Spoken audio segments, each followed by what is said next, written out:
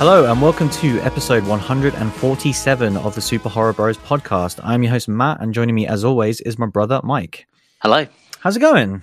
Not bad, man. Not bad. Good. We have a lot of exciting stuff to get through this week. Oh boy. Of course, the name of the show, we will be discussing Black Mirror season 5.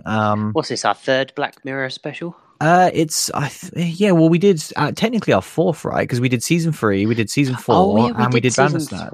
Was that that's a very that was deep in the I archives, think it was episode 33. So yeah, no longer online, unfortunately. Yeah. Maybe it will resurface sometime in the future, but yeah. So we've done all of these since it arrived on Netflix, which is pretty awesome. And yeah, we was very excited to talk about this. Obviously, only 3 episodes this time. But yeah, hopefully people have checked it out. It's been out for a good little while now, hasn't it? For at least a few weeks. Yeah, we'll be going spoilery. Yeah, we'll get to that. Good stuff. But yeah, first, we do have some very exciting news and a kind of very interesting hype train update as well. So stay tuned for that one. But first, we have to start with the lead story. And I'm not even trolling this week because... I was trying to think, is there any dumb Bruce Campbell thing I can quickly insert here off the top of my head? There always is, right? Yeah, I was going to come up with something Terminator related. Yeah, god damn it, Terminator. But no, actually something cool and exciting happened. The first trailer for Doctor Sleep just randomly dropped out of nowhere. Hell yes. Which, yeah, the movie's 5 months away now. Yeah. And it was very exciting. Kind of Twitter was ablaze with it, and it was a much I was expecting the teaser trailer. We got a full-on trailer. Well, obviously, we were teased for months for Free From Hell trailer, and then we got a 30-second cock tease, and then this just drops out of nowhere, and we get a 3-minute theatrical. Yeah, and it's here's all this stuff about The Shining. So obviously this Flanagan, man, he's just. He is fire. Yeah, he really is. So yeah, we're going to talk about the trailer now. So if you don't want to know anything about the Doctor Sleep trailer or anything full spoiler alert, I guess, for a trailer. But yeah, I guess before this is the world we live in, guys. Yeah, I got spoiler alert for a trailer. There was some interesting quotes that came out from Mike after this, so we'll get to that afterwards. But first, obviously, I guess we probably talked about it before. I was going to say what are your excitement levels for it? We obviously know we're very excited. Did you listen to the audiobook of Doctor Sleep? Well, basically, this trailer dropped, and we both got broken in different ways. You went and watched The Shining straight away, and I jumped straight into the audiobook. Nice. I really want to do that. I was just I can't wait, man. But you've listened to The Shining, haven't you? I read The Shining. Right, okay. Cool. Yeah. And then yeah, I'm kind of a few hours into Doctor Sleep, and is it a big one? No, it's probably 18 hours. Oh, okay, it's not too bad. It's not too bad. Yeah. And it's interesting because I wasn't really sure how kind of when Doctor Sleep first came out and they said it was the sequel to The Shining and everything else. I kind of got the impression that it was going to be Danny, but it was going to be very different Danny, and kind of a grown-up Danny that's kind of moved on, and then other stuff happens, which obviously he has moved on and other stuff is happening, but it's so referential to The Shining. Are you talking about the audiobook? The audiobook, yeah. So kind of, I'm not going to go into spoilers too much, but it really does kind of bring into it, and where the book begins is super interesting. It wasn't what I expected as well. I'll be really interested to see the opening of this film now. Yeah. And yeah, I'm really glad that I am checking this out because obviously with The Shining and kind of the differences that were done, it'll be interesting to know that going into this movie. But obviously this going into the trailer, I cannot believe they gave us as much as they gave us. All of the kind of reimagined Shining kind of footage that we got was just what? How, if you're giving this to us now, what the hell have you got in store for us by the end? Yeah, I really wonder because, other than them showing some sort of Jack Nicholson, because there's none of him, obviously his character in the trailer, it was, they show you everything. They show you the red rum on the door, they show you the broken door. We don't see the twins at any point, do we? No, you see Danny on the tricycle. Yeah, and we see the blood corridor. Yeah. So we see, and obviously we don't see his mom either in the trailer, which is interesting. Yeah, like it was a really cool trailer. Like I really liked it, and I was really surprised. Obviously, I've seen The Shining plenty of times. I've not read any of the books, so I'm aware of obviously the concept of Doctor Sleep. I don't really know what it's about, and I wasn't expecting it to be this much to do with The Shining in regards to the trailer, anyway. Because obviously knowing about King's background with how much he obviously doesn't like the movie, Stanley Kubrick's classic, and so seeing this trailer, which this is a trailer to the sequel to The Shining. Like this is what they're selling with so many, like they're trying to get you with the fan service so much. I'm really wondering what this movie is going to be like. Which we're going to get to some Mike Flanagan quotes, which are really fascinating because one of the things I was going to say was, obviously at the end of The Shining, the hotel's still standing, right? I believe so, yeah.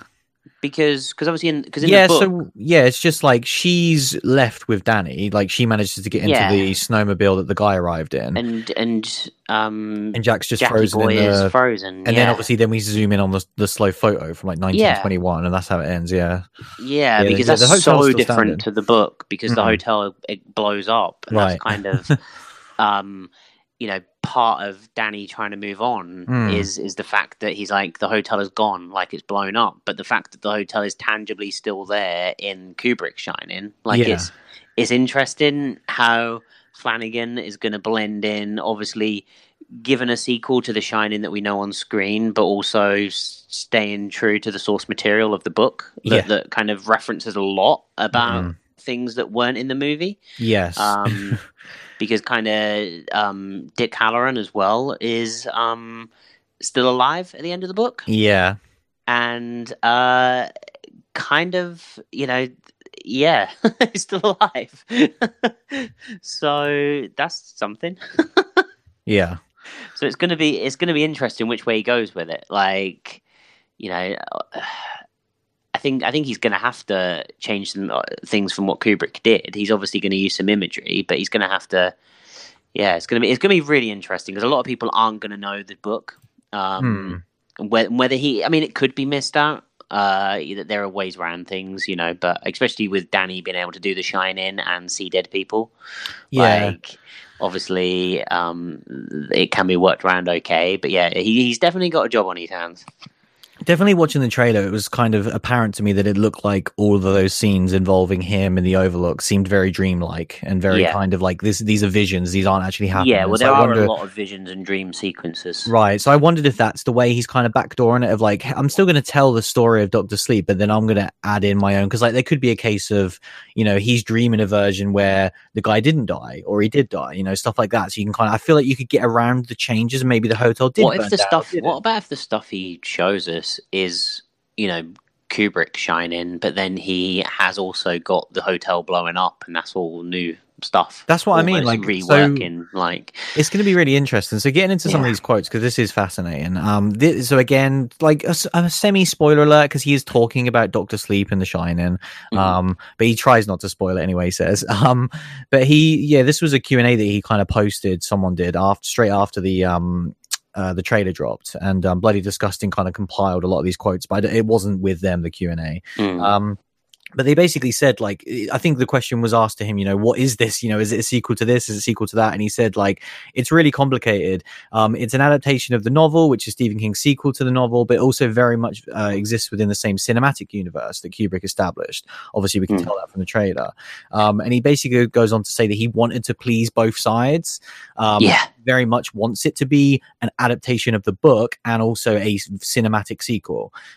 He goes on to say that he basically spoke to Stephen King and he also spoke to the Kubrick estate and he very much wanted them to both be happy. And he says that they are.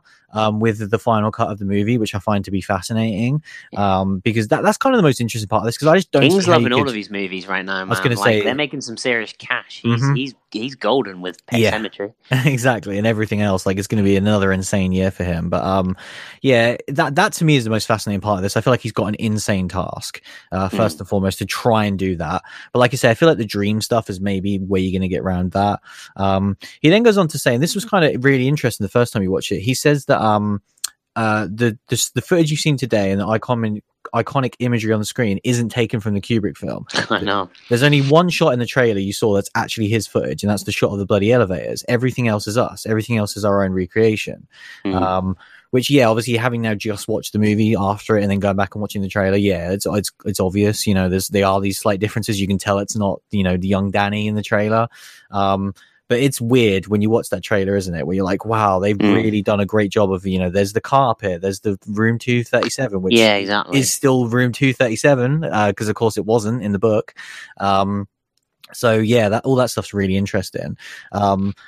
This next one, he says, to be fair, they had it all for Ready Player One. Like, I was going to say, yeah, did you just ring up Stephen and be like, "Can I borrow your set?" And he was like, "It was all CGI, mate." Yeah, he said, "Sorry, bro."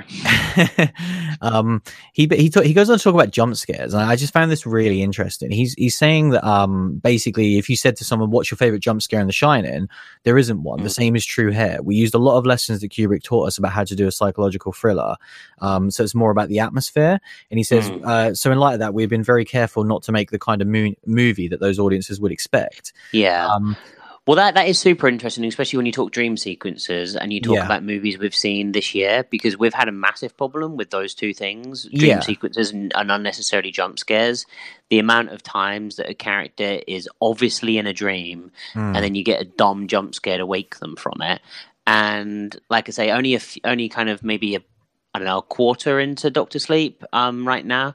Like, it definitely goes along those Shining lines. You know, you think of the lady in the bathtub in The Shining, and like as she slowly gets out and then walks towards Danny and he shuts the door, that is terrifying. In the book, it was one of the most kind of like terrifying experiences I've ever had reading like horror. And none of that is jump scary. You know, it's all just building momentum and tension, and kind of definitely Doctor Sleep, from what I've kind of, you know, what I've got into so far, is the same as that. And yeah, doesn't have any sort of jump scare in it. Yeah, I think it's going to be fascinating, because him saying, you know, there isn't any, I'm like, okay, like I'm going to remember that, because yeah, we love Mike Flanagan, but his movies and his TV show is filled with jump scares. And so I'd be very surprised if there isn't any. Even watching the trailer, there's a couple of things where I'm like, that could maybe be considered a jump scare, but yeah, we shall see on that one. Just the last one was a bit funny, where he talked about a lot of the conspiracies about obviously The Shining, with a lot of the weird moon landing stuff and all that weird things that kind of attached itself to that movie. I like it because he just says, not to be overly spoilery, but at least one major announcement by NASA in the past year is something that I have faked, and this is my confession for that. Let me know what you think it is. Jesus Christ. I was just like, what do you mean a major announcement by NASA? Like, I don't know if anyone's looked this up and found out what it is. I was gonna say, the thing is, how many major announcements by NASA can you name? Yeah. Like, what is he going on about? I know, I'm just like, well, you know, fair play, man. But I like it. Like, yeah, it's like he seems to be having a great time. And obviously, I'm super pumped for this movie. He's on another level right now. Like, he can do what he wants. Like, we're going to be down for whatever he brings out. Yeah, and it's surprisingly soon. Like, you know, there's a lot of big films coming out this year, and this is one of them. But yeah, very, very exciting.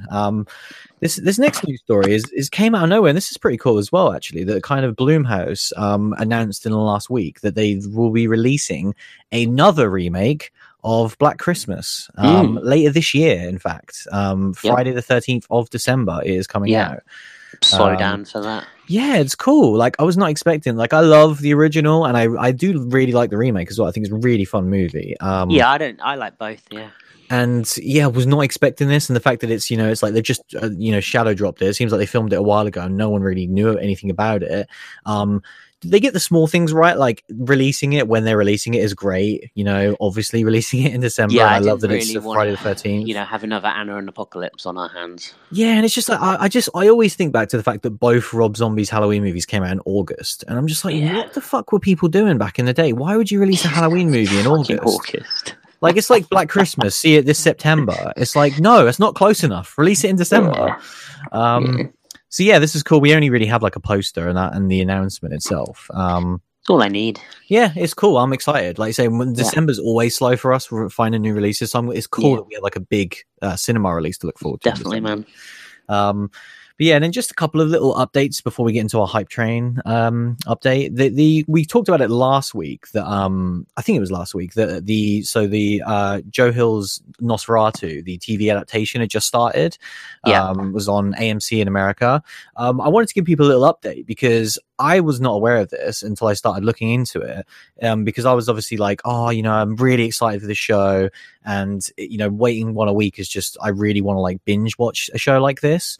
It turns out that if you sign up to the AMC Premiere thing, they do this thing where they basically have done the Netflix model as well.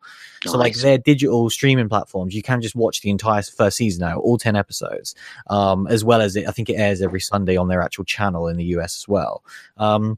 Which, is a great workaround. Obviously, I can't imagine they do that for many other shows like The Walking Dead, do they? Because otherwise there'd be spoilers everywhere. No, I think it's just these major, these smaller shows that they can get away with and kind of try to adopt a Netflix model with their own streaming platform. And cool that they've done something like this. I'm surprised that like Ash vs. Evil Dead was never given this sort of treatment. Yeah. Because those sort of shows, Twilight Zone, even, and those, but this is awesome. Yeah, this is fantastic. We'll be checking it out soon, hopefully. Yeah, so it's out there now. Like, I cannot wait. We've discussed it before, and we'll discuss it in the future. We're both huge fans of this book. We'll try and do something to do with this TV series in the near future, but let people know that you can watch all 10 episodes right now. Cannot wait. Do it. And then last but not least, there is a Fright Fest announcement happening very soon. Yes. As of recording in the next couple of days, ahead of the kind of fall lineup in a couple of weeks. Yeah, what's that, 1st of July? It's around then, like 1st or 3rd, something like that. Yeah. Right at the start of the month, kind of when tickets go on sale. They will be announcing the full lineup for, of course, the 20th anniversary this year of Fright Fest, which I cannot wait for. I'm so excited. But ahead of that, they are announcing the opening and closing movies. Which, of course, we've only been following it for the last few years, but I don't remember them doing this prior to this. I don't remember them doing this either, but, the trailer's now dropped. So people want to know when this movie's coming out. Yeah. It just seems like it's lining up, doesn't it? And, like, I would be surprised if it's honestly not there at this point. I'm so excited for Fright Fest regardless, so I don't want to put all my eggs in that basket. We've been hyping it up way too much, but at this point it's too funny not to, because the planets are seriously aligning. Yeah. So basically, that's awesome. But this goes into the hype train update for this week. Shortly after the trailer, or the teaser trailer, whatever you want to call it, last week dropped, Rob took to his Facebook this time, not his Instagram, to answer 5 simple questions regarding Free from Hell, with some very short answers. So are you interested? Have you seen any of this? No, I'm strapped in. I'm ready to go. First question: is Spalding in the movie? Weird question, because he's in the trailer. My kind of initial yes. I was going to say how much is Spalding in the movie? Exactly. There's speculation there. Question. That is a burned question. Yeah. So the answer to that is he says yes, of course he is. Which I could have told you that. Watch the trailer. Yeah. He's in it. Move on. Second, and all the promotional footage beforehand. When does the movie take place? Which is an interesting one. He says immediately following Rejects. Okay. That's interesting. Yeah. Third one, how do they survive? Oh, boy. He says, well, you have to see the film for that answer. Yeah, fair play. So I love that he's aware of that. That sounds like that's not going to be spoiled in a future trailer. Let's see if it does. But it sounds like that's something he wants to keep for the reveal in the movie, which I'm super down for. I really hope we don't know that. I really hope we don't know that going in. That's like the one thing that I want to not know about this movie. So Dr. Satan. Next one, when is it coming out? Fright Fest. He answers, the movie will be released in theaters in September. Not sure of the exact release date. Holy shit. So, Fright Fest, end of August, and he is saying the movie's coming out in September. Oh my god, I can't, man. And then the last question, when do we get a longer trailer? He says in July. Which, of course, is when Fright Fest does their main announcements for the festival. So, just going to put those 2 news stories together, and I'm not going to add anything else about it. No editorializing here. Just gonna put that information out there. I can't. We've got to move on. I'm too hyped. I'm too hyped, man. It's cool though. It was fun to answer these questions. That's cool. But yeah, I guess because that's kind of the end of the news. The only other thing to drop in there is that because it's been going on for a little while now, but it's dropped on their store as well. That kind of we have obviously talked about Arrow loads on this show recently, and they're right in the middle of their 10-year anniversary. And they've got a crazy deal on right now. That's basically anything you buy is buy one get one free. So that scales right up to their kind of expensive kind of box sets, which like brand new box sets as well, which is weird. exactly. Like I've already just done that. Finally got my hands on the House box set, which is nice. Awesome. Yeah, like it's in stores at HMV. It's online. It's on their store direct. So yeah, like definitely if you've been in the market recently for some Arrow goodness, then now's the time to jump in. Yeah, for sure. Like we love Arrow, and it's great to see they had their 10-year anniversary. And I'm sure they'll be hopefully sponsoring Fright Fest again this year. So that's cool. Yeah, they are. That's already been said. Oh, are they? Oh, cool. Yeah, nice. I think all of the promotional stuff is still called Arrow Fright Fest. Sweet. Yeah. Nice. We'll see him there then. Yeah. But yeah, should we talk about not this week's film, this week's TV show? Let's do it. Let's talk about Black Mirror Season 5.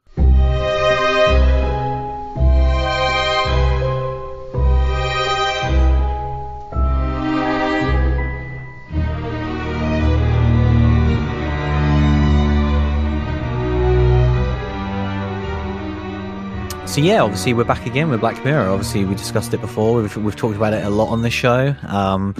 Not strictly horror, but we just bloody love it so much. I've always said it is my favorite show. Like it combines so many things I love. I love like modern sci-fi takes, anything to do with new technologies. I love all that stuff. I've always said that I want more technological based horrors. Is why I loved Unfriended Dark Web so much, and stuff like that. And yeah, like this show has just always been special since it started on Channel 4 when it was this lowly little British show about a prime minister doing things with a pig. It was great. Gotta be honest, didn't love it at that point. No? No, I every time I recommend Black Mirror to someone, I'm like, probably watch season 1, episode 1 last. Yeah. I'm like, start with 3-1, and then watch 3, and then maybe go forwards or backwards at that point. But I feel like season 3 is the sweet spot to start. Yeah, definitely. But yeah, like I've recommended Black Mirror to people a few times, and then they've come back and been like, so the pig? I'm like, yeah, probably not the best place to start. Yeah. But, hey. Listen, it had to start somewhere. True. And now we're here, True. season 5. Season 5. After Bandersnatch, the sort of interactive film. 4.5. 4.5, yeah. It's all over the shop, isn't it? 4.72 on interactive. Their breakdown with their specials in films, the fact that like Bandersnatch isn't even part of it on Netflix, it's like its own separate thing, which like I get because it's interactive, but it annoys me because I always forget that it's even there. But yeah, like 3 new episodes, obviously, I guess starting with episode 1. This is obviously the 3rd season on Netflix now. We had the 2 full seasons that we discussed. Very positive. I thought like season 3 I thought was exceptional. And season 4 I thought had some really strong points as well, and a couple of weak episodes. Definitely.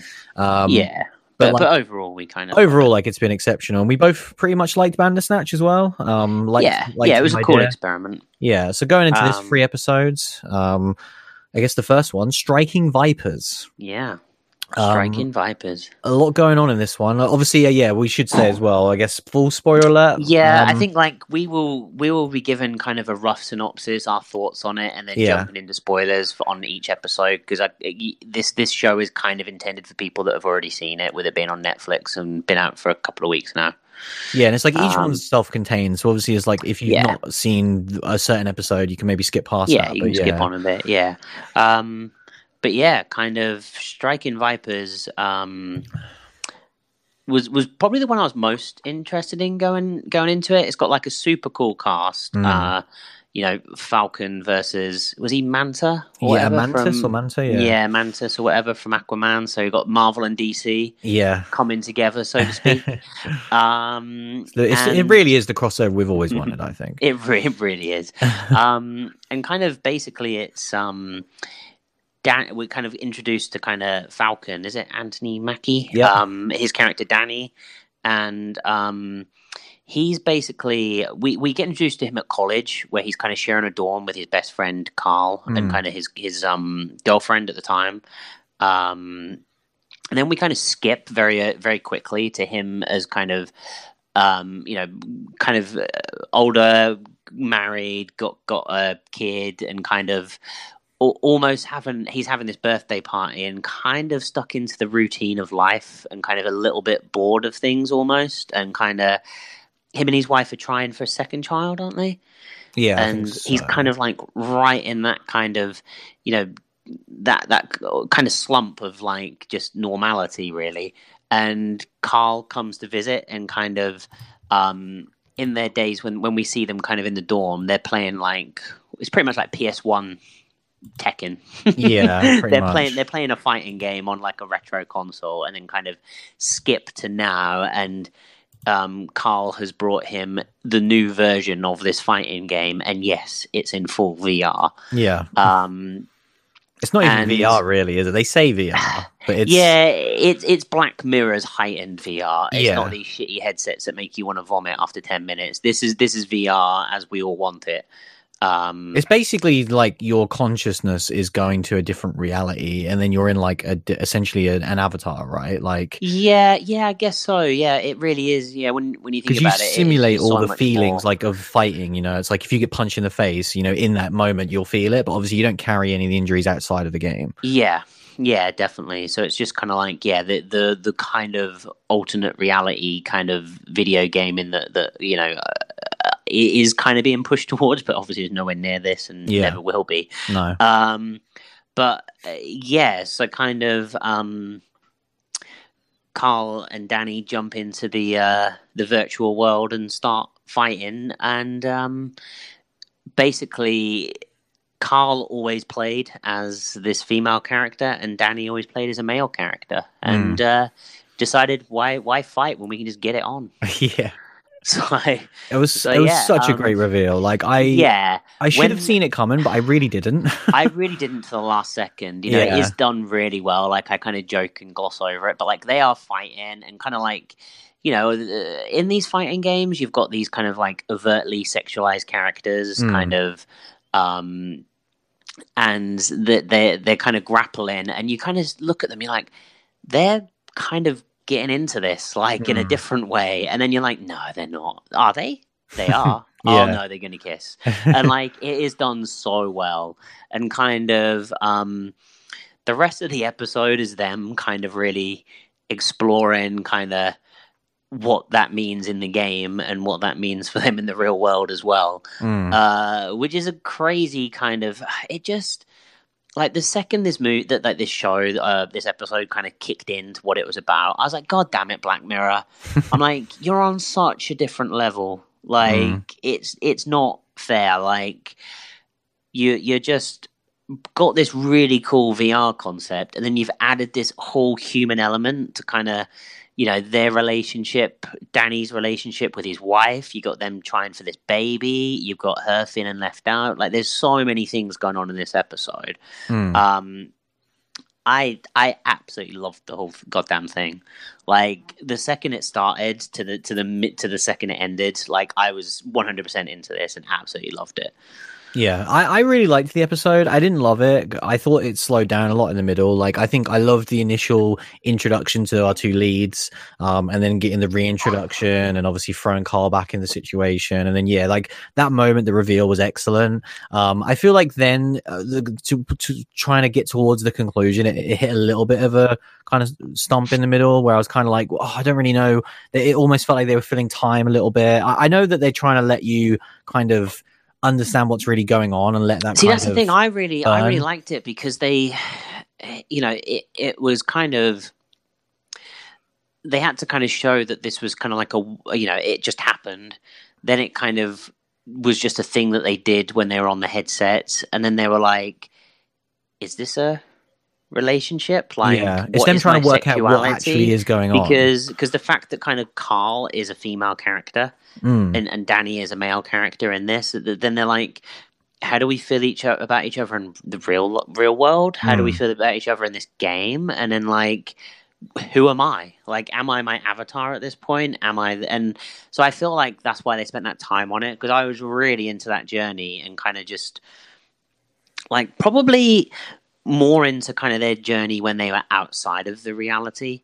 I feel like they probably could have done the VR stuff a bit quicker once they kind of got it on for the first time, because at that point you just kind of like, that they, they kind of show these scenes where they're just kind of spending time together. Yeah, they're just like talking together in the world just as the avatars, almost like they just wanted to use them like for the show. Yeah, and it's but that is showing that they are developing a relationship. It's not just like they're hopping on and doing it and then hopping off. Like it's really interesting, and I thought it kind of, like I say, explored something that going in, I just thought it was going to be like a cool VR premise, and like what it actually went into, I just thought was mad, and like, yeah, thoroughly enjoyed it.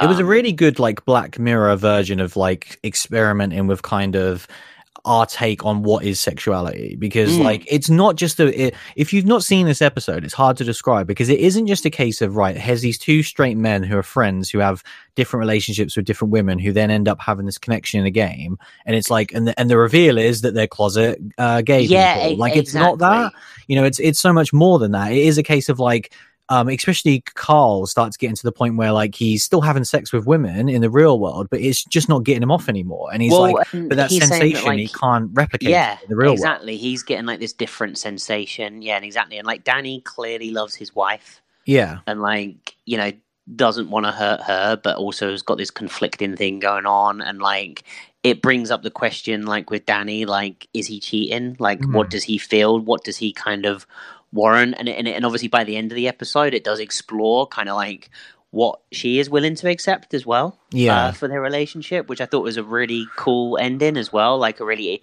kind of out there ending. The ending's weird, like, because like it's really weird, because I'm not sure how I feel about it, because I'm really unclear. And I think that's kind of what's good about the episode, is it's not black and white. I really don't fully understand what Carl and Danny want from the situation. And I don't think they do either, which is interesting, because I think there's a few ways that you could read it really problematic. Like if you're saying that is it Danny is Anthony Mackie's character, right?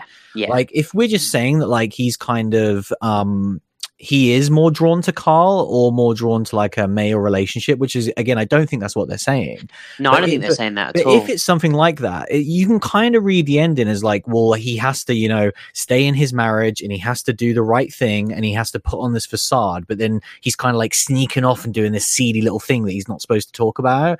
And then like the counteract to that is like, well, I guess his wife has to go and have sex with random men at a bar. And it's like, I don't know. It's weird. You can kind of read I didn't read it that way at all. Right. I read it that she kind of discovered it. She, when she was at the bar and got chatted up by another man, said to Danny, how she really enjoyed that interaction and feeling like that nervous excitement and the fact that he was like attracted to her and all of that. And she never, I got the impression that she didn't want to cheat on Danny, but she wanted to feel that just being chatted up. So because they were counting down to like the end of the month, or was it the anniversary or whatever? It was like a once a month thing, I think. Yeah, she basically says to him, right, this night I'm going to go to a bar and I'm going to have, I'm going to go all dressed up and men are going to come talk to me and I'm going to get my fix of like something else that way. I'm not going to go off with them. I'm just going to go to the bar, chat with them and get that feeling. You're going to go into your VR world and get what you need there, and then we're going to come back to each other like kind of re-energized, and kind of that's how their relationship works from now, which obviously leads more questions in the future, but it's kind of like what Carl and Danny had settled on, or definitely what Carl had settled on, where Carl didn't want, they didn't want to be together in the real world, but and Carl didn't want to be with other women. They still was unsure, like it was. Well, it wasn't. I don't think it was a firm no by the end of it. I think it was still a bit unclear. When they met and kind of in real life. Yeah, I felt like that was the scene when they really showed that they didn't want to be together, and that was what was so conflicting, because it was just this avatar world that they wanted to be together. But yeah, I think it can be read in many different ways. But that's how I took it, and that kind of Danny and his wife have agreed to kind of have this like release, and they've both deemed what they do as not cheating, and like I totally get that, and like especially like it is Black Mirror. This isn't like a normal situation you'd see, and I'm also not judging. Like if they're both happy, then that's fine. But I wondered if that would solve all the problems, because it seemed like they had more going on than just I just want to go have sex in this video game, and you want to go chat to men once a month, and that kind of solves all of our marital problems. That was just, I don't know, I felt like it was tidying it up a little bit too much of like, let's just do this one thing a month. But overall, like I say, I still like the fact that it asked this many questions shows that it's a good episode. Yeah, I think that's the thing. Like, out of all of them, this is the one that I've like thought about the most. 100%, not even close. Because of everything that's going on. Because it's just like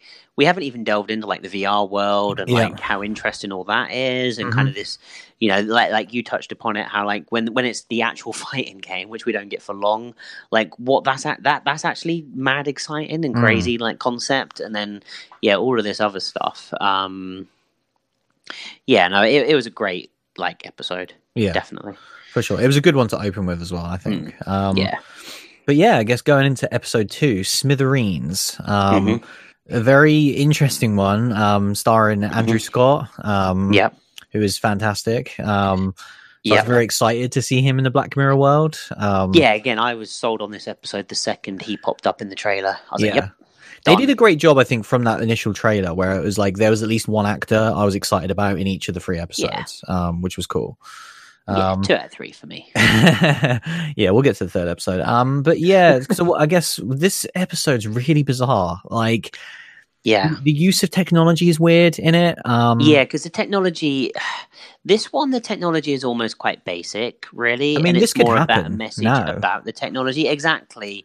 Because Smithereens is basically a Facebook or a social media platform, you know, whichever one you want to label it, really. Which is, it doesn't really do anything as far as I can see that's extra for Black Mirror, does it? No. It has their versions of everything. They have their version of Facebook, their version of Twitter, and their version of Uber at the start of it as well. Yeah, exactly. But none of them are any different to what we have now, really. No. They could have easily like paid to get the licenses if they wanted to, and then this could be set now, which I'm glad they didn't. I think this was Charlie's way of trying to tell a story that could happen now, you know? Exactly, and it was him just kind of showing a more grounded thing of the effects of social media. So basically the story is kind of Andrew Scott's character, Chris, is kind of like Ubering at the Smithereens HQ, and it's very clear that like whenever he gets someone in his car, he's like, do you work in that building? Do you work in that building? And eventually he does. And which I really liked. I liked it was very obvious that he wasn't just a normal Uber driver, and he was very definitely at this place for a reason. And I was immediately interested in wanting to know why. Well, we kind of see him at like a help meeting, like for people, like a counseling meeting, like a survivors this lady, and kind of goes with her, and then like he's listened to like this audio book of like calming stuff before he's getting the cab rides and stuff, cab fares, and he's Andrew Scott, so he's immediately unhinged. And we know he's a psychopath. So like because he doesn't go full Scott either, really, in this episode. Like it's much you more get a little bit, don't you, when he first you don't get the full guy? Scott. You never get full Scott. But and so then like he eventually kidnaps Jaden, and kind of immediately he messes up, and the police get on his tail basically, and he ends up abandoning his car like in the middle of this field, and he's kind of pretty much from that point on, very early on in the episode, surrounded by police, and it's now a straight up hostage situation where he is bartering Jaden to say that he wants to speak to is it Billy Bauer? Billy Bauer. It's ingrained in my mind forever because they say it 400 times in this episode. He's like, give me Billy Bauer, give me Billy Bauer, constantly. Yeah, and he's basically the founder of Smithereens, and he wants to speak to Billy Bauer, and then he'll let Jaden go. And that's basically the episode in a nutshell. Like, obviously more gets unpacked, but, you know, that's at that point, it is the hostage negotiations. We get introduced to the Smithereens kind of HQ in some place in America, maybe LA or somewhere, who knows. God knows. And then there's about 4,000 different locations being tied together at one point through like one phone call. Like there's a lot of cutting back, and this person's talking to this person. We're secretly listening to this. Do you want to secretly listen to our secretly listening conversation? And I was like, what is going on? This is getting so it does muddled. Go a little bit convoluted there, where like kind of they're all playing Big Brother with their tech, and kind of Smithereen people hack into his phone, and then Billy Bauer is like, I'm in charge of Smithereens, I'm going to hack you guys. So then you got Smithereen giving like updates to the FBI. Who then give the updates to the kind of UK police, and kind of it does, you know, it's kind of one of those things. But when this episode ended, I was like, again, I was actively engaged throughout the entire thing. Obviously, having such a great cast in Andrew Scott, like he is captivating, and you're always going to be kind of drawn into kind of what the hell he's going to do next. But when this episode ended, I was like, it didn't give me quite what I wanted. Like I wanted a bit more. And I was kind of like, oh, it was actually quite by the numbers, and I can understand the message they're trying to give. And this one felt like kind of very much like a Twilight Zone episode, where they kind of like had this message and gave that message and executed it really well, which is what Twilight Zone didn't do, the remake. Yeah. But do you know what I mean? Like a modern day Twilight Zone. But it was kind of like looking at the first episode. Normally Black Mirror kind of elevates it a little bit more, but I still really enjoyed it. Like,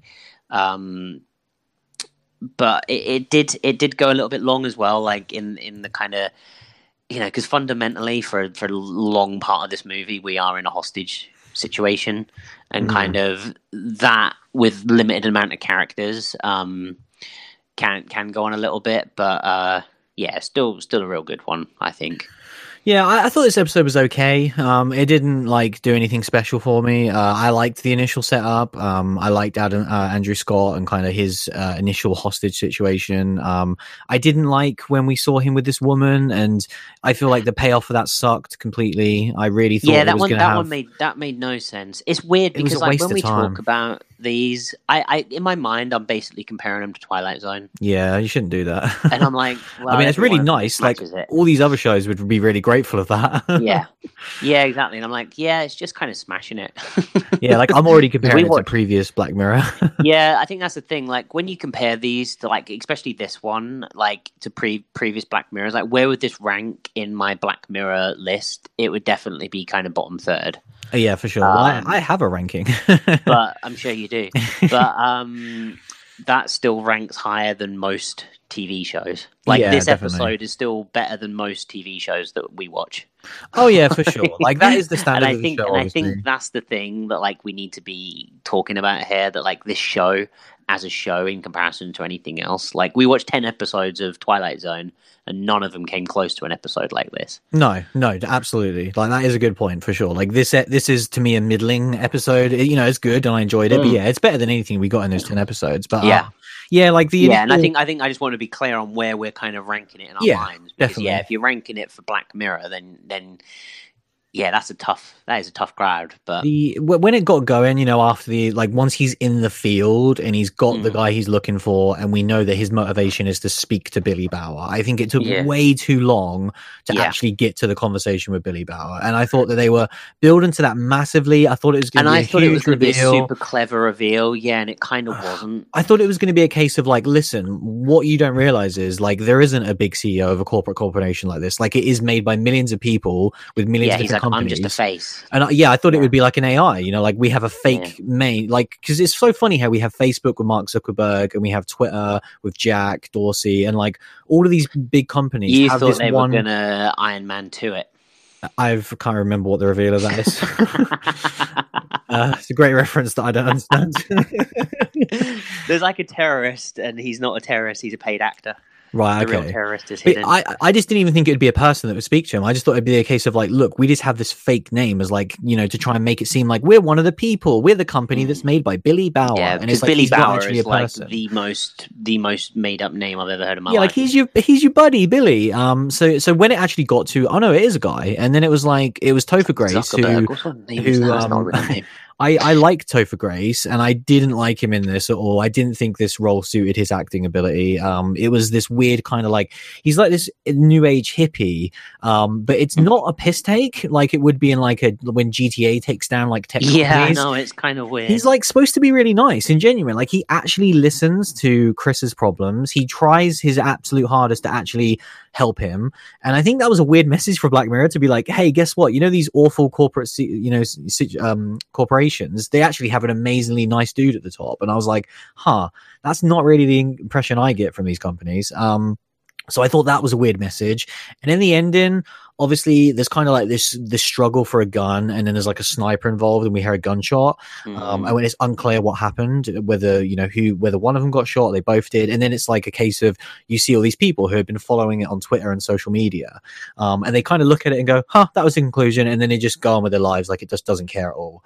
And it's obviously showing that, like, this massive important struggle of life and death is just this inconsequential thing we see on a daily basis multiple times, and that's a cool message. I like it. I really enjoyed that end message, and that's where I got into like, shit, that's what we wanted Black Mirror to do.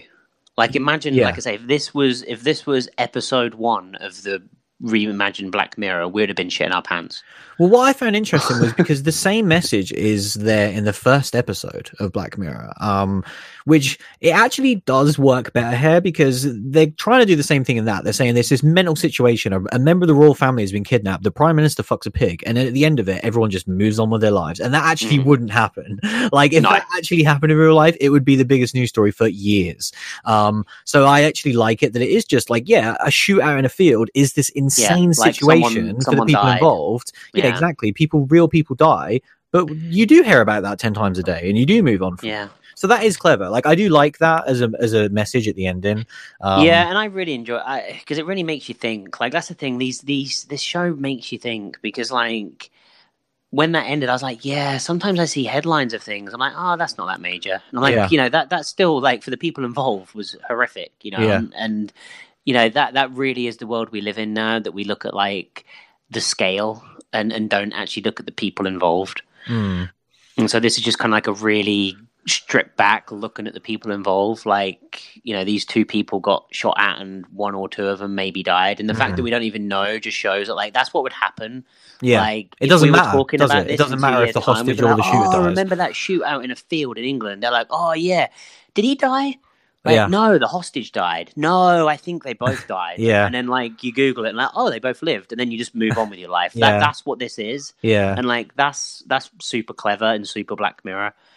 Again, as we talk about it, the show's so fascinating because I watch these episodes and I think they're middling and okay, but the fact that they give you so many talking points and the fact that talking about it, I think elevates it, which is crazy because we sometimes we get here and we're headbutting a brick wall trying to find interesting things to talk about, whereas Black Mirror is an abundance of amazing ideas, even when it's not as good as it has been. Which is cool. But going into the 3rd and final episode now, which is crazy. Rachel, Jack, and Ashley too. This episode. Do you want to try and give us a synopsis of this one? No, I want to hear. I feel like I want to hear you take the lead on this one because I feel like it could be interesting. I'm already struggling. Like, it's there's this pop star called Ashley O, and she's going through some shit, and like she has this doll called Ashley 2. Oh, and also there's these 2 girls. You want me to synopsize it? Like, it's just. I mean, we can get to our thoughts on it, but I thought this episode was dog shit, honestly. I think it's the worst one they've ever done. I really, really dislike this episode. I mean, I guess to try and synopsize it, you've got Ashley O, and obviously she is Miley Cyrus, in more ways than one. She is kind of like this, like young Miley Cyrus, this kind of teen heartthrob, kind of all the girls love her and that sort of thing. And we're introduced to then kind of Jack and Rachel. Rachel's kind of like obsessed with Ashley O, and Jack is more of like grungy and, like that's not cool and all of this stuff. And they kind of, they share a room, and there's kind of like the room is like one of these really funny like 50-50 rooms where it's cut down the middle, and there's kind of like half is all pink and Ashley O, and the other side is like Metallica posters. It's like, I know, it's so on the fucking nose, isn't it? It's very un-Black Mirror, that. And then this whole episode, I think kind of Ashley O then, I thought the Ashley O stuff was somewhat interesting, trying to like, salvage some things from it, that kind of like this kind of, she isn't the person that she wants to be, and kind of that her aunt is kind of forcing her to be this type of artist because this type of artist makes crazy money, and then kind of the doll coming out, and again that's something that she didn't want, and kind of as soon as the aunt kind of scales up the evil, because then basically the aunt basically puts Ashley O into a coma, so she can, and this is where it gets real crazy. And even for Black Mirror, I didn't buy the concept and the out there tech and kind of world that they created, which is one of the first times that's ever happened with Black Mirror, where they were like, "Oh, okay, she's asleep, she's in a coma, but she's still dreaming, and we're extracting music that way." And then they're kind of like.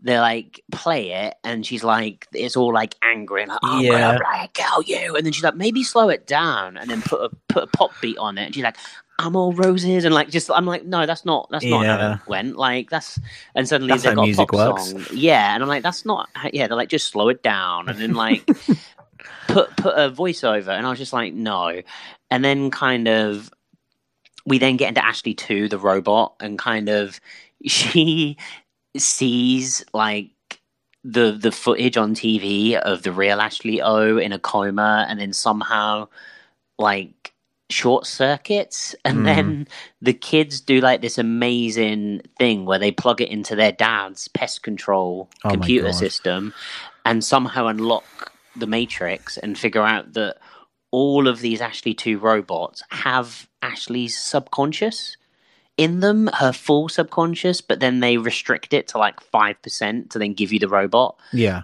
And I was like, what?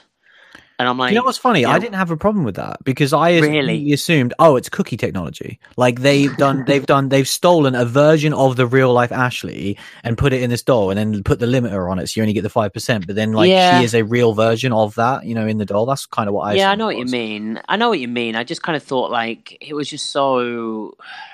It just didn't really feel like a special Black Mirror thing. No, it was preposterous. I think that's the thing. And then kind of, so then you kind of have like a Child's Play thing going on almost, where like the Ashley 2 robot is kind of like swearing and trying to be like a bit of a badass, but is like a sucky robot. So then the other girls kind of then start to do like this weird buddy cop thing where they break into the Ashley 2 mansion, and Jack is pretending to be an exterminator, and they kind of get to the real Ashley 2, and it gets so muddled. And I already, going into this, I wasn't a fan of seeing Miley Cyrus in Black Mirror. When I saw the trailer, I thought, well, hopefully her character won't be in it that much, and it'll be more about the robot and the AI or something. But then it's all about her. Which, to be fair, like she wasn't, I can't really judge her because it just kind of sucked anyway, and like her character sucked, and around it did. Yeah, this is definitely one of my least favorite Black Mirrors as a whole, like of the whole thing. I was excited for Miley. I do like her, and it was, there's so many things about this episode that I hate, but to start off with her character and her performance, like most of it is just the fake Ashley O that we see, whether it's singing or dancing on the TV, and that is just like, we get it. It's like this brain dead version of a pop star who's like, it looks like she's almost under a trance just to say this complete bullshit. And it was like, I saw it once, I got it. I didn't need to see it like for the rest of the episode for the next hour.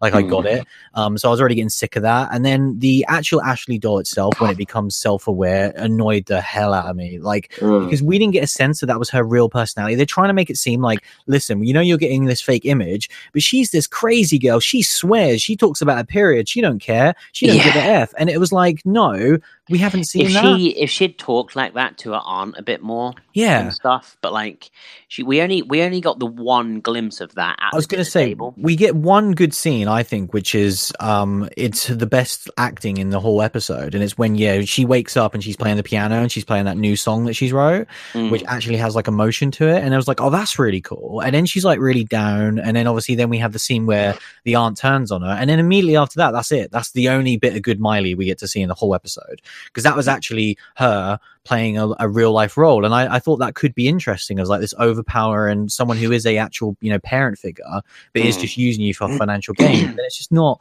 it's not utilized in any way. Well, no, because then she just becomes a Bond villain. Yeah.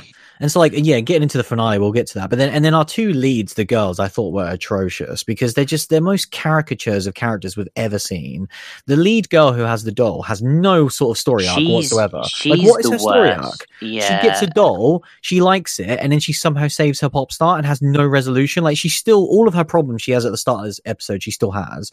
Like, all of that stuff. And then the other sister was driving me insane because, yeah, she is the most stereotypical, moody teenager possible. They're both the most stereotypical thing in the two ends of the scale, and neither of them have any sort of resolution or reason for it. No, it was atrocious. And then the father was so bad. Like the whole like, he's trying to program this like new rat machine, and I was like, how are they going to make this part of the episode? And then it's used in like such a stupid way where she chucks this like fake shocker rat to take down a security guard at Miley's mansion. Use his computer system. His little thing. I know, it was just like that whole subplot was. That's what I mean. It was just un-Black Mirror, where it felt, you know, like they were like, right, we need a way for the kids to be able to unlock the Ashley 2. So therefore, the dad has to do something that's kind of like techie and kind of like AI-ish. But if he works for like the company, that's too on the nose. So we'll go for like this weird thing, and it just kind of like it was kind of like fitting, you know, just kind of shoehorning this thing in when normally everything links so well, you know, kind of when we talk about kind of Striking Vipers and kind of like how they built this like incredible like AI kind of world that they don't really super explore, because then it goes into people's emotions and sexuality and all of that. Whereas like this just kind of like was just it's real simple AI stuff, you know. If Child's Play doesn't have better AI, you know, kind of messaging than this, I'd be surprised. Yeah. Well, I mean, this had nothing. And then when you get to the finale, like when they drive into this place and they're doing this whole reveal, like, well, we just need to sap enough songs out of her brain and then we can get rid of the body because we've got this new thing, this new Ashley O that we're going to promote. And immediately I was like, well, it's going to be a hologram. I was like, Charlie Brooker has seen these recent holograms that we've seen at like Coachella and that. And I immediately knew that was going to be the reveal. And so when it was, I was like, even the thing is that holograms at like pop concerts have been around for ages. The Gorillaz were doing this like we've seen it recently a few times. But the fact that this has been around, like when we're talking about Black Mirror and future tech, like this sort of holograms at a rock concert has been around for goddamn. But their version of a hologram is terrible because a hologram should be a computer animated thing. That's not what this is. It's essentially someone in a costume who's then basically like an avatar that is copying what they're doing. So now you have to have someone who can mimic exactly how Ashley O dances. And they have a subconscious. Yeah. So like that doesn't help because the only reason why they do that is because they want to have the wacky reveal of when they come in with the car, they knock that person over. So then you see the weird Ashley like hologram go all weird. And it's like, no, like again, that's poor writing because it's like you want this moment of this hologram going funky. So how do we get to that? I know someone with a headset on gets knocked over. And then when we get the aunt bit at the end when she's like, oh shit, and I think she looks like direct at the camera. I was like, what is going on? And then it cuts to like time afterwards and we hear this rock music playing, and I said out loud, if the sister is in Miley's band, I'm gonna lose my shit. And I lost my shit. I wanted both sisters to be in the band. Yeah, it was just this was I wanted the good girl to turn into the moody teen as well. The fact that this is how this ended was like, here's the end of this new season of Black Mirror. I was so low after this episode. I was so disappointed. Like, it is my least favorite episode they've ever done. And yeah, it's a shame because you only get 3 as well. So the fact that I like hate one of them is such a shame. And you were probably a bit more middling on the other 2 as well. So yeah.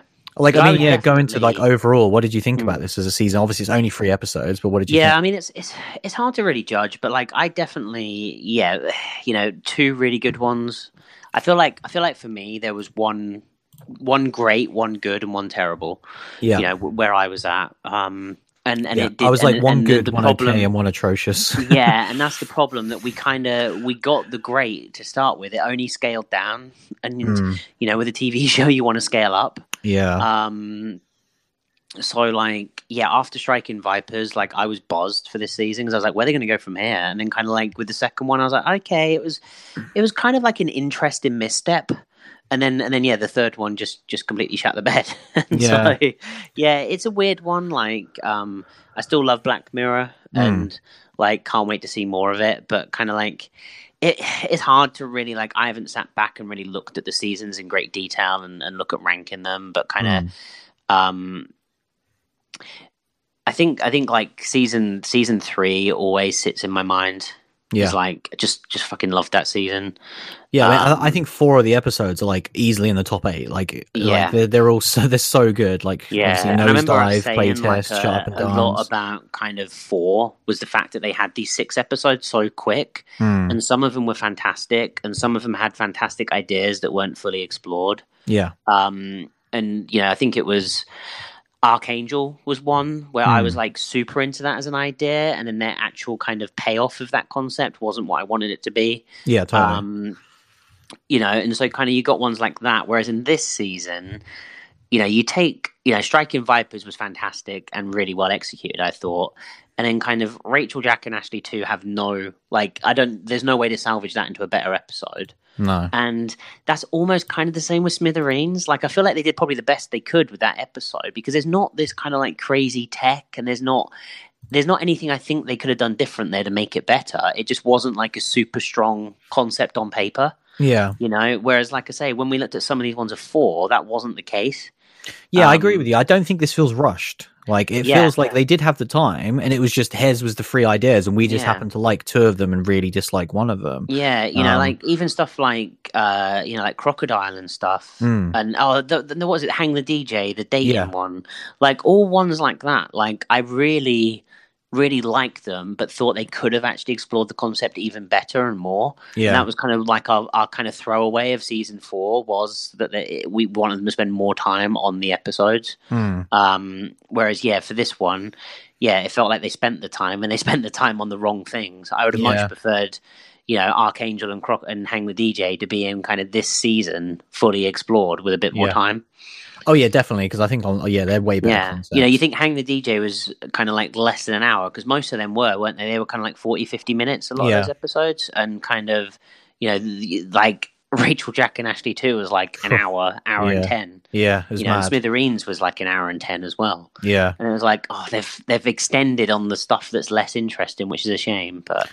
Yeah, like overall, like I enjoyed the series or the season, but I do feel disappointed, and I don't want to say that lightly. But when you look at it is 3 episodes, and the fact that I really think one of them is the worst, and then the other 2 I like, but I don't think they're even in like I'd say Striking Vipers is like maybe top 15 now, like out of the 23. Like it's not cracking a top 10 because there's so many amazing episodes. But like you say, it's still like it's top of that middle bit where it's like, I think this, Crocodile, and even like Smithereens and Bandersnatch would go in that middle area of like, these are really good episodes, but they're not Be Right Back, they're not Playtest, they're not San Junipero, like they're not of that quality. But it's surprising, like it's weird, man. If you'd have said to me like start of this year, like guess what, Game of Thrones and Black Mirror may disappoint you this year, I'd have been like, there is no way that's gonna happen. And we don't even have Ash versus Evil Dead to fall back on. I know, but we've got a couple of awesome TV shows. It was our constant. So it's a shame, but that was Black Mirror season 5. That was our discussion of that. We will take a short break and we will be right back.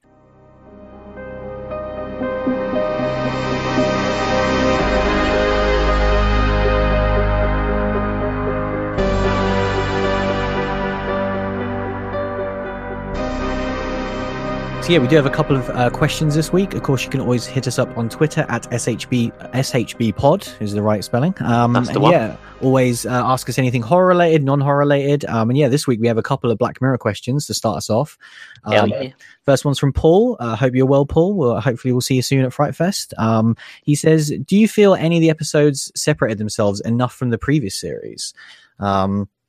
I don't know about you, but for me, like, obviously episode 3 is hard to judge because I just really didn't like it. Striking Vipers, which I do think is definitely the best one, it did feel like the third entry of a trilogy with what started with San Junipero, what we then had with Hang the DJ, and what we now have with Striking Vipers. They're obviously not the same, and I really like all 3 for different reasons, but there is that, it's the main driving force is a personal relationship between 2 people. Yeah, I kind of feel like for me, Striking Vipers does just fall into that like upper part of like, you know, the lower part of the best episodes. Yeah. If you know what I mean. Yeah, I know what you And mean. kind of, you know, we kind of got, I guess, maybe 2 in the last season. At least 2 with Black Mirror, Black Museum, and USS Callister. Yeah, I was gonna say, I think they're the 2 that kind of really fall into the top, and then kind of hang the DJ almost. Yeah, I agree. Because then we had Crocodile and Archangel. Yeah, and Metalhead, which I wasn't a massive fan. Oh yeah, Metalhead was my least favorite going into this season. Yeah. Yeah, and so kind of definitely Vipers does stick out. Yeah.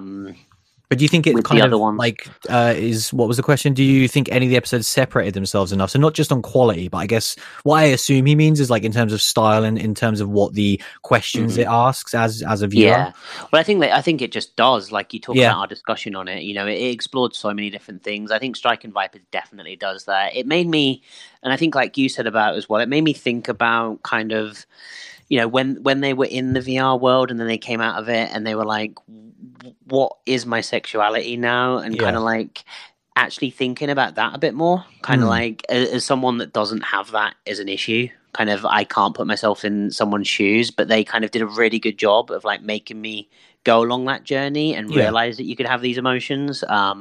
So I really think that did kind of elevate itself into that real Black Mirror territory of not necessarily even the quality of the episode, but the quality of the conversation around the episode. Oh yeah, as far as that, it's definitely one of the best, I would say. Because even saying, I think in style, and you know, it is a trilogy of episodes, but yeah, those other 2 that's not what they're about. You know, it is about a personal connection between 2 people, whereas and it's just kind of like, about, you know, it's just questions. Love. You know, it is, you know, it's just this concept of love, where this really does explore sexuality, like I say, and it really does Twilight Zone things, I think, quite a lot.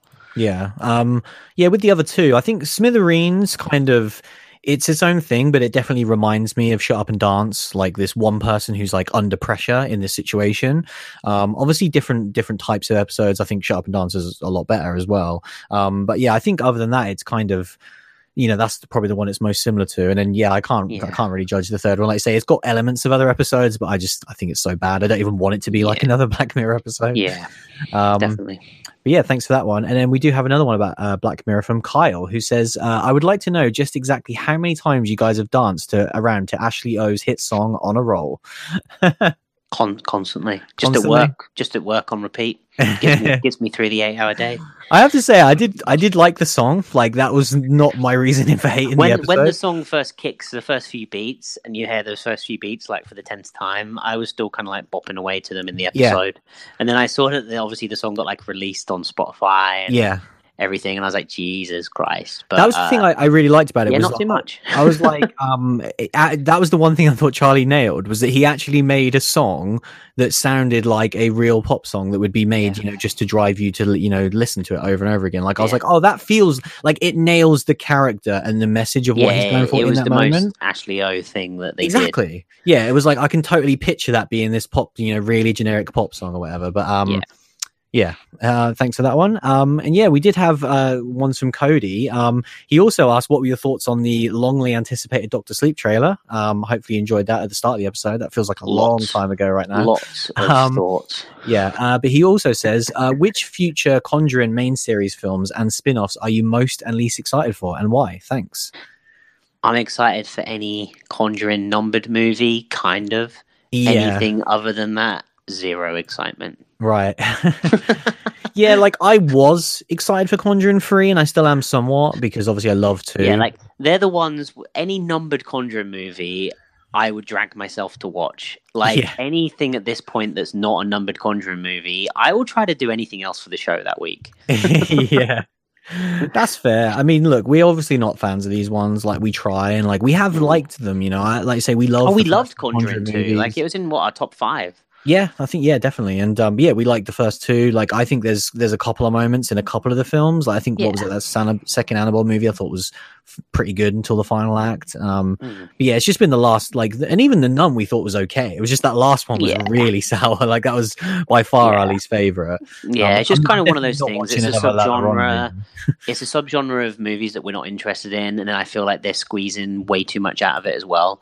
Like, you know, I'm the guy that will look out for any home invasion, post-apocalyptic movie and enjoy the bad ones because I love it so much. But I'm happy to have that kind of. But when we're actually getting to like the squeezed out lesser versions of a subgenre that I'm not super into, yeah, I can't say I'm buzzed about any of them. Yeah, for sure. But yeah, thanks for that one, Kyle. They're good at making trailers, though. They are. Trailers. Yeah, they are very much.